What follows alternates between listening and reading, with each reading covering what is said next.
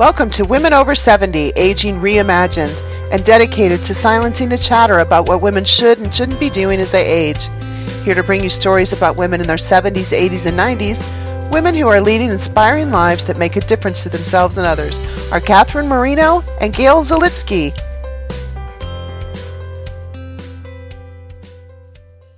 Hi, I'm Gail. And I'm Catherine. We are the active voice of Women Over 70, Aging Reimagined, and we're delighted to welcome you to today's episode. Each week we showcase vital women in their 70s, 80s, and 90s who continue to shatter the myths that we become invisible as we age. The 30-minute conversation with our guest focuses on several themes that we've agreed upon in advance. It's with great pleasure that we welcome Ginger Littleton, age 72, of Panama City, Florida, to our show. While Catherine and I only met Ginger for the first time this morning, Ginger's daughter, Amy, is a longtime colleague of mine and co-leads the Kemper Lesnick Agency. Amy shared an article on Facebook about Ginger, and the minute I saw it, I knew you would want to hear her story. Amy was gracious enough to connect us. Raised in the Panama Canal Zone, Ginger first came to the States in college, after which she taught English for 35 years. She serves as director of the STEM Institute at Florida State University, Panama City, and works to connect schools, teachers, and resources. She also was a member of the Bay County School Board in Florida. We look forward to discussing with you, Ginger, the subject of the article Amy posted, and more importantly, about your long tenure in education and focus on STEM advocacy. Welcome to Women Over 70, Aging Reimagined. Let's start our conversation by hearing about the moment you became famous during a school board meeting in 2010. Well, good morning, everyone, and thank you very much for having me, and I appreciate that lovely introduction. My moment of fame came in 2010 at a normal school board meeting. You have to know that Panama City, Florida is a smallish town on the coast in the Panhandle. One of our biggest draws would be tourism. A lot of people go to Panama City Beach, the world's most beautiful beaches, I might add. And Panama City is a generally very quiet place. So school board meetings are not the most exciting thing in town. And for many of them, most people stay awake the whole time, but that is not guaranteed. However, on this particular day, we had a full house, which at this point might be maybe 300 or 400 people in the room. It was packed full because we were doing some presentations and proclamations and the normal rah-rah that you would do to recognize the students and the teachers and the other members of the staff. Oh. So we are in a full room and everything's going very well. And suddenly this strange man walked to the podium, which was unusual because we were not at a time when people came to the podium. The board is relatively structured. And so it was kind of interesting to see this fellow saunter up to the podium. He complained about a few things, and then he turned around, pulled some paint out of his jacket, and painted a circle on the wall with a red V in the middle, which I later found out was V for Vendetta. Have y'all ever seen the movie V for Vendetta? No, I haven't. No. Okay, I had not either, but it was very meaningful apparently to him. My first thought when he did that was, we just painted that wall and facilities is not going to be happy about this. But he then turned sort of back to the board and he pulled a gun out of his other pocket. Was he known to any of you? Not at the moment. He was not. We were absolutely, it was one of those moments that you would say was surreal. It's like, is this really happening? And it was. And this was December of 2010. So this was before, unfortunately, this kind of activity has become, we've almost become inured to it because it happens often and we've had all of these horrible, horrible things happen. But we were not at all tuned into anything like that at this point. The fellow was very, very kind because he told all of the people in the audience to leave. And they did very quickly. We have some smart people in Panama City. So they left very quickly. One of the reporters left as well, but she left her camera on. So this was all recorded in living color. Wow. And at that point, he complained a bit about his wife having lost her job, and he had some other issues with taxes and so forth. And then he addressed the board specifically as people had left and let the two women on the board, which would be me and the two ladies that were assisting the superintendent and the school board, told us to leave. So we all dutifully got up, and I grabbed my purse, which we women do, and headed out the door. If you understand kind of the makeup of the room, it's slightly raked, so the board sits slightly lower than some of the chairs, and there's an exit door to the left, little hallway. So we went to the first exit, which was that one down the little hallway. And as I started to leave, I realized that this fellow was not joking, that he had a gun and he intended to use it. So I turned back around to look down the hallway at my fellow board members, and I'm looking at 5 older men, some a little thick around the middle, as many of us are wont to get as we get older. And I realized they are absolutely helpless. This fellow, by this time, had said a few things, and he had wandered up to where I had been sitting on the left side and stood there looking at my fellow board members, and there was absolutely nothing between the board members and this man with his gun, who at this point, it was very clear he was planning on using that. So as I started to exit, the decisions, we as women make decisions all the time. This one was one of those, what do I do? If I leave, they're going to die. There's no question.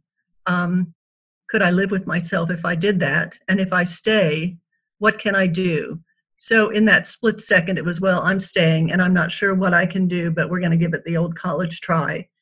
And there was a fire extinguisher there, but I knew if I tried to get to that, I would make noise because he didn't know I was there. He thought I had left. So I got my trusty purse out.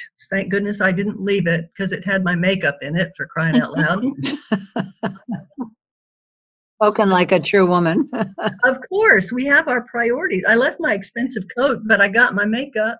I actually considered what would be the options, and my only option was to sneak up behind him because I did have the element of surprise, and to whack him as hard as I could with my purse and then just see what would happen.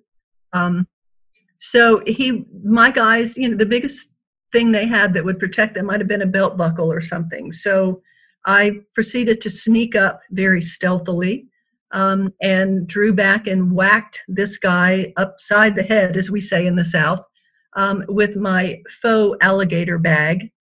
And I think I just made him mad, actually. Yes. But the whole idea here was I knew that at the minute some of those people left, they had already called 911, and I knew there would be people on the way quickly. So all I could do was buy some time, or if I whacked him hard enough, maybe I would knock him out, which that was kind of stupid on my part, but I tried. How big was your purse? Say again? How big was your purse? Not that big. It was a Brahmin handbag, probably a normal handbag size. And I just had normal stuff in it. It wasn't even extra heavy. What we carry, our makeup and some of our wallets and a few things like that. But it wasn't one that I could have had like some heavy running shoes or anything in. So I whacked him. He swung around and hit me with the back of his hand. And I fell to the ground. And at that point, I'm looking at his knees thinking, you know what? I do not have a plan B here. Luckily for me, he told me to get out of there. And at that point, I'm like, okie dokie, maybe that is a good idea. So I exited the premises, but it was just enough time for our school board sheriff. We have our own police department, basically. And he had come to the building, was not supposed to be there, was on leave, but came back to check on something right at the time this was going on.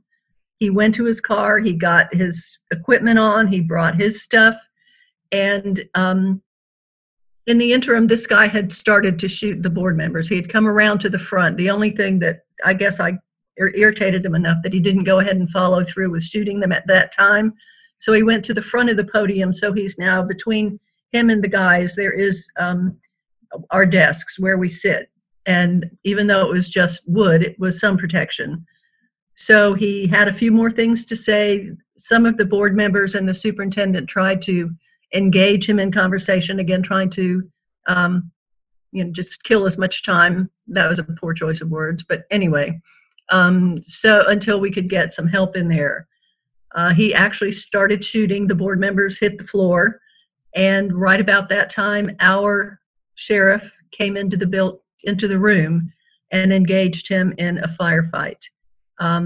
As it turns out, this fellow had had enough, and he ended up actually committing suicide there in the boardroom.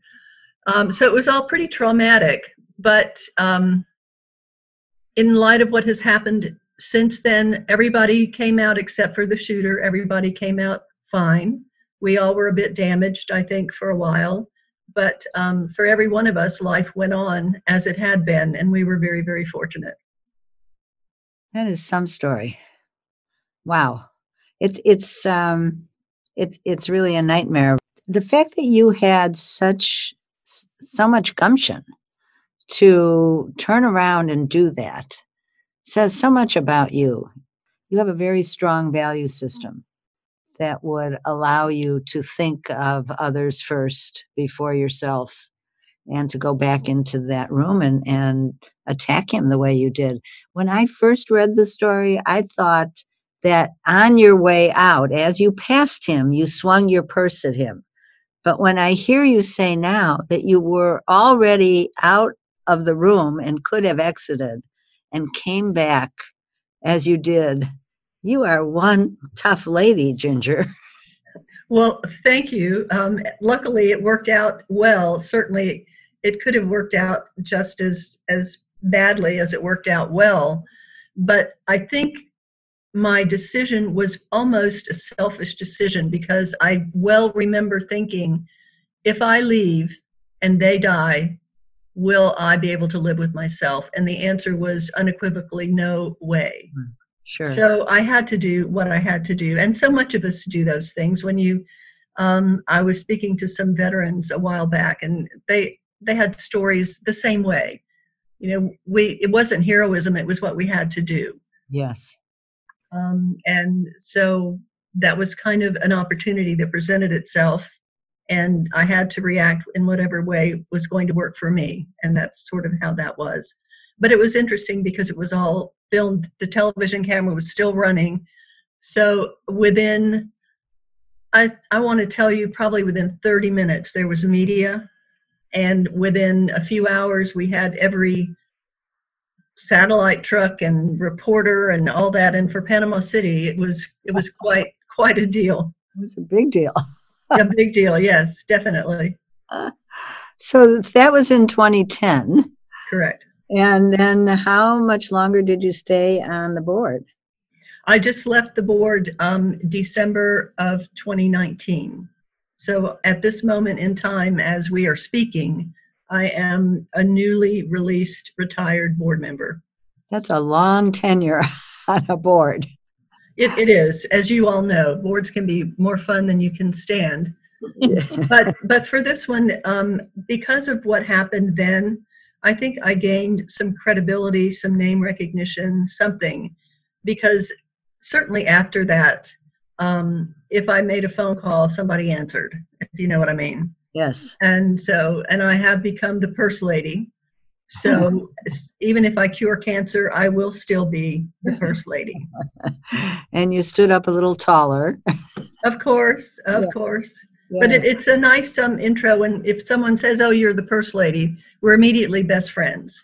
So it makes for some good conversation. And so all that time, were you teaching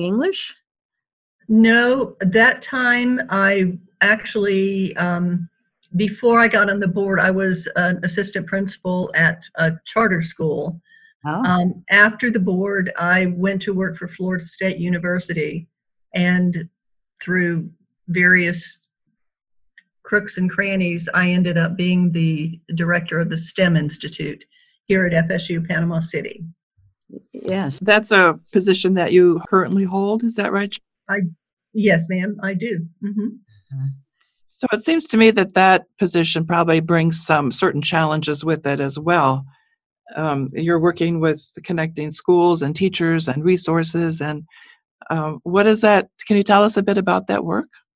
It's absolutely a great melding of school board and college academia and needs within the community, within the country. I'm an English teacher, which, of course, as you know, English teachers are not normally science, technology, engineering, and math gurus. As you know from our Getting Connected, I also am not a science, technology, engineering, or math guru. However, I can push a button and I can make a plan. And I think for all of us, as we look at our aging, one of the actually shining stars of our being allowed to get older is that we can make those connections. I used to work with a teacher who said she was old as gully dirt, and apparently gully dirt is really, really old. But I know people after all these years of being in the area, in the various places that I've been and worked and whatever. So when one comes to me and says, you know what, I think that we need to do some work in maybe in benthic organisms. As an English teacher, I very quickly looked up what benthic was. Thank you. And found out that those are organisms that live on the bottom of the ocean. And so I can put together people that know about benthic organisms, and we can do some teaching, whether it's a workshop or a video or just come on down and let's chat about it. I can train teachers, I can train students. So for me, it's a dream job, absolutely. Do you have a particular interest in science itself, or what makes you feel like this fits you so well? Well, I've always loved science, but as I've heard some of your other guests say, when I came up, women were not very open to other opportunities. In fact, I get together with 5 of my good friends from high school, and we all graduated a really, really long time ago. And we all were either teachers or secretaries or nurses. I mean, those were the options for us. And I was raised in Panama, so you weren't going to be staying there more than likely. And so being a teacher was the option that I chose based on what I thought at the time were the options that we had. And I've always loved it, but I've always loved science as well. And I've always enjoyed, even in teaching English, kids have to do stuff. So one of my mantras over these years is that all kids can fly, some just need a longer runway. I love that. And my job is to provide the runway. So it works out very well. I have to write that down. All kids can fly.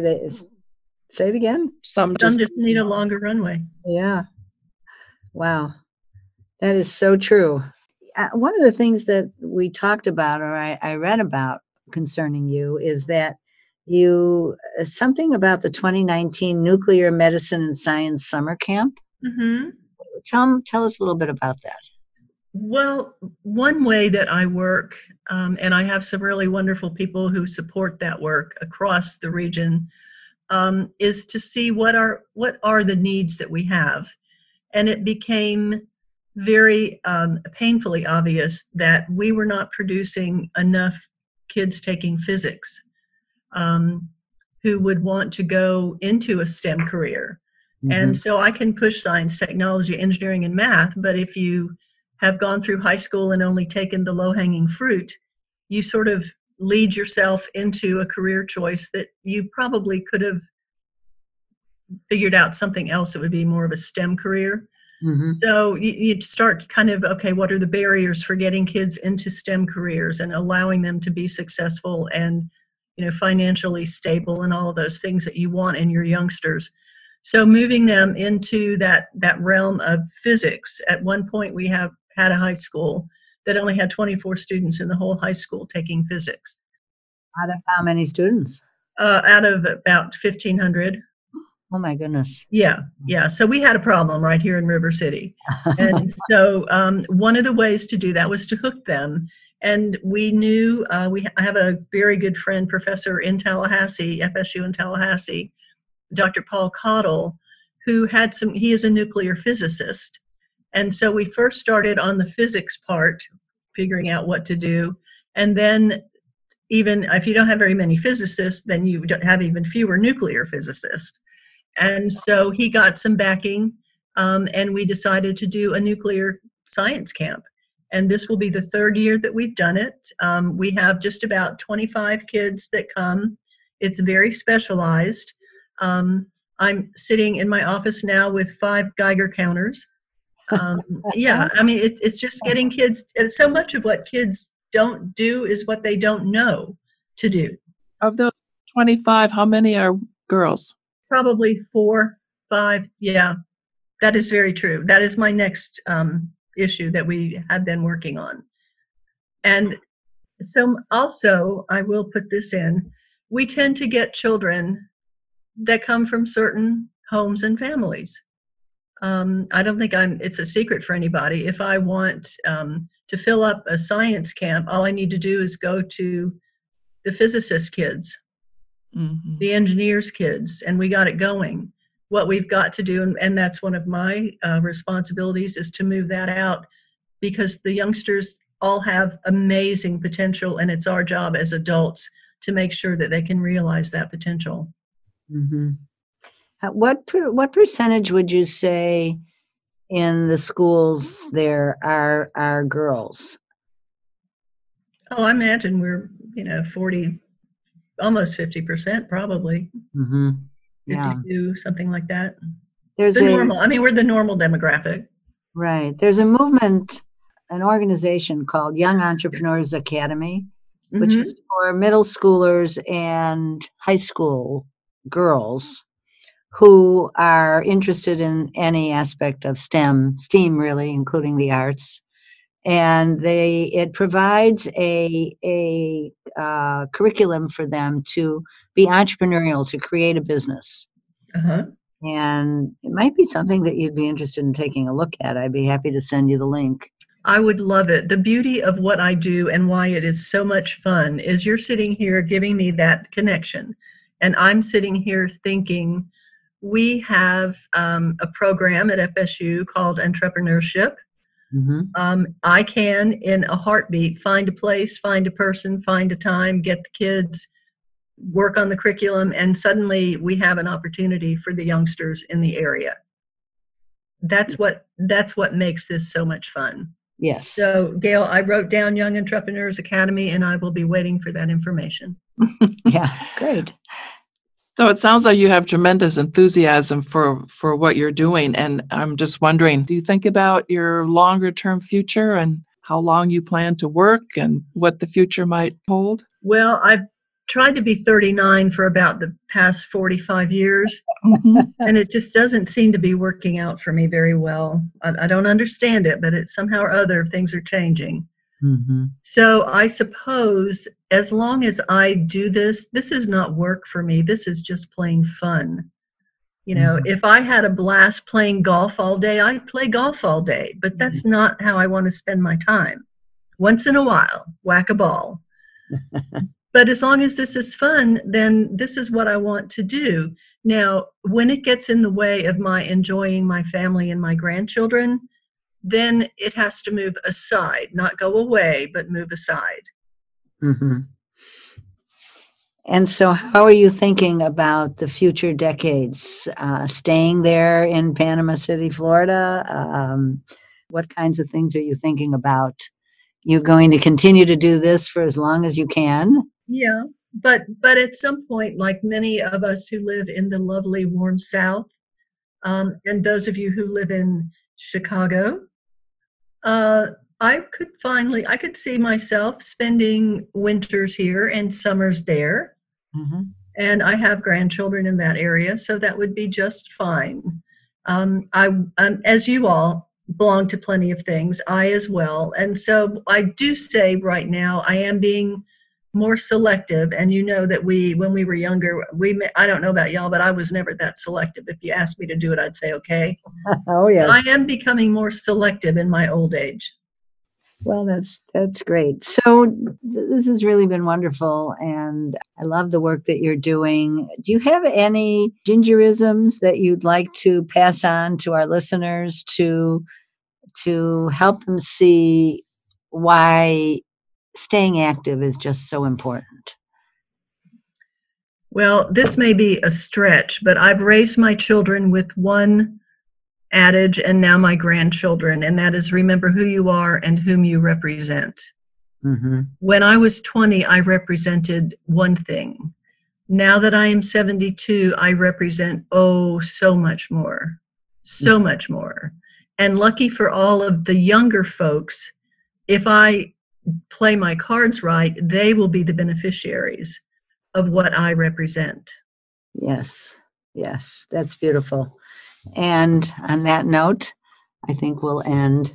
It's been an absolute pleasure. Thank you so much for being on Women Over 70. Thank you so much. Thank you, Ginger. Listeners, we want to hear from you. Please share your thoughts on Facebook at Women Over 70. Ask questions, add to the conversation, tell us what topics you'd like to hear more about, and become an active participant in our community. Our goal is to create a conversation across the generations. You can access our weekly Wednesday podcasts at womenover70.com. And if you know a vital woman over 70 who would be a great guest, please recommend her to us on our website. Thanks to the School of Continuing and Professional Studies at DePaul University for use of their recording space. And see you next Wednesday on Women Over 70, Aging Reimagined.